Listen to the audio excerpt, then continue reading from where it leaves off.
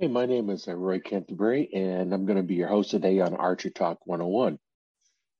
And if you've watching the podcast, you'll see I've got a little bit of a change here. It used to say Beginner's Guide to Archery, but I'm kind of changing the format here just a little bit. It's going to be your guide to better archery skills, which is still dealing with your uh, beginners, but also we're going to be helping everybody else that needs it.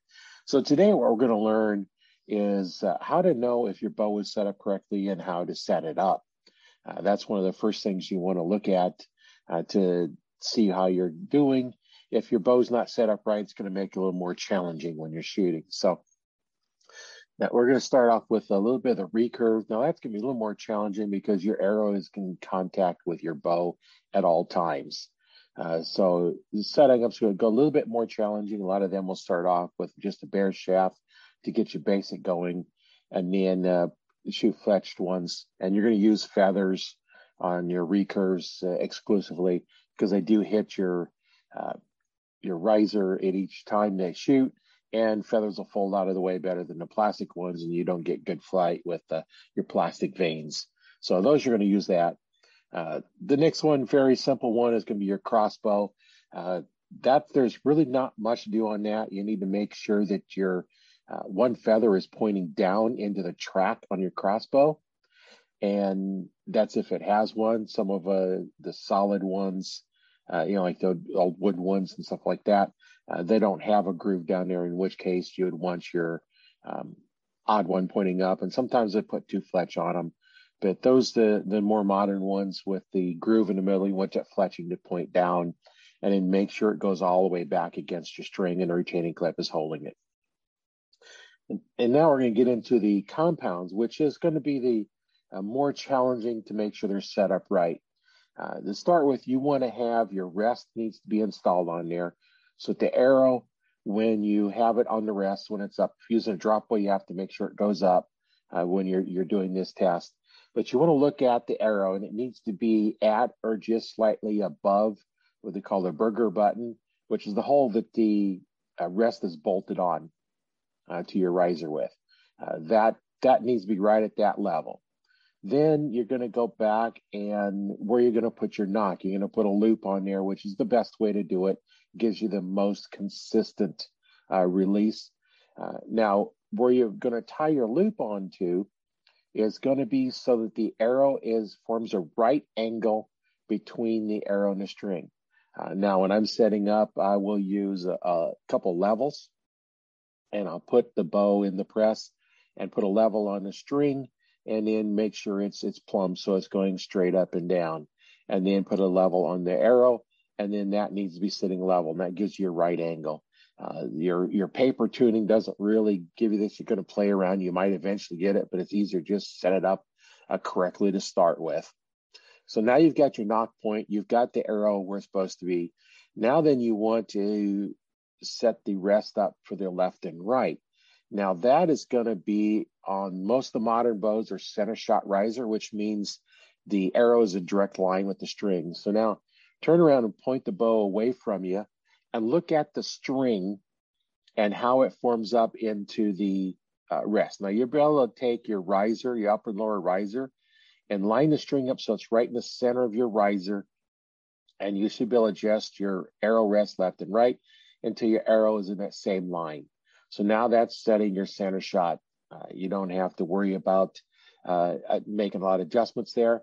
But like I said, just take a look at the string. You want it to be split right in the middle of your upper riser and your lower riser, and then line all that up. And now that's got your left and right.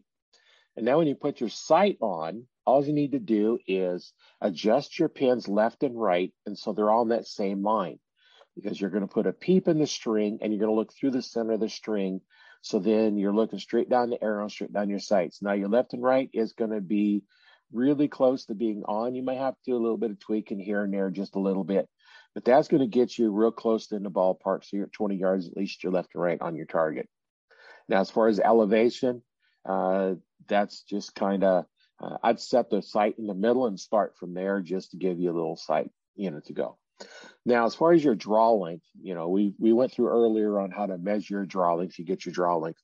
Now, how do you check to make sure that is really the draw length you want? Well, when you're holding the bow at full draw, with your arms slightly bent, your shoulder down with the proper grip. Now looking from behind, now you won't be able to do this yourself, so you have to have somebody else do it for you. But look at your elbow. Where is your elbow in relationship to the tip of the arrow?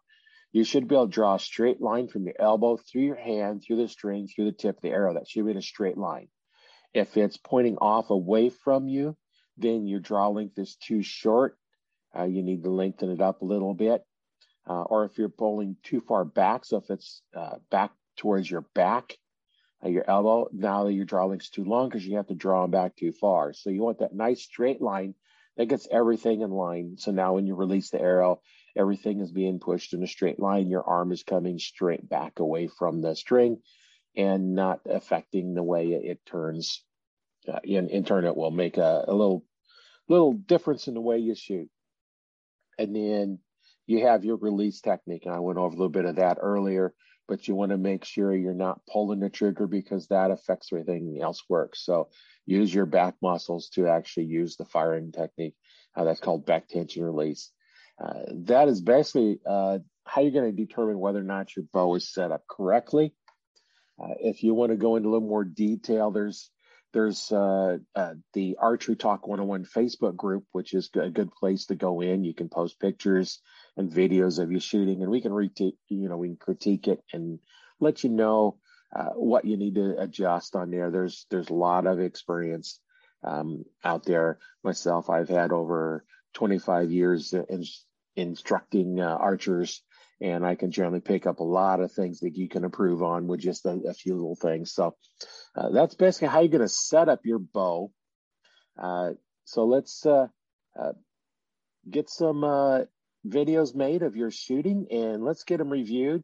I'll put a link in the description below on how to get to that group, but it's the Facebook group Archery Talk 101, and we'll get in there and take a look at your form. So don't forget to watch this video again, or this audio again, and listen to it. I guess you can't watch it.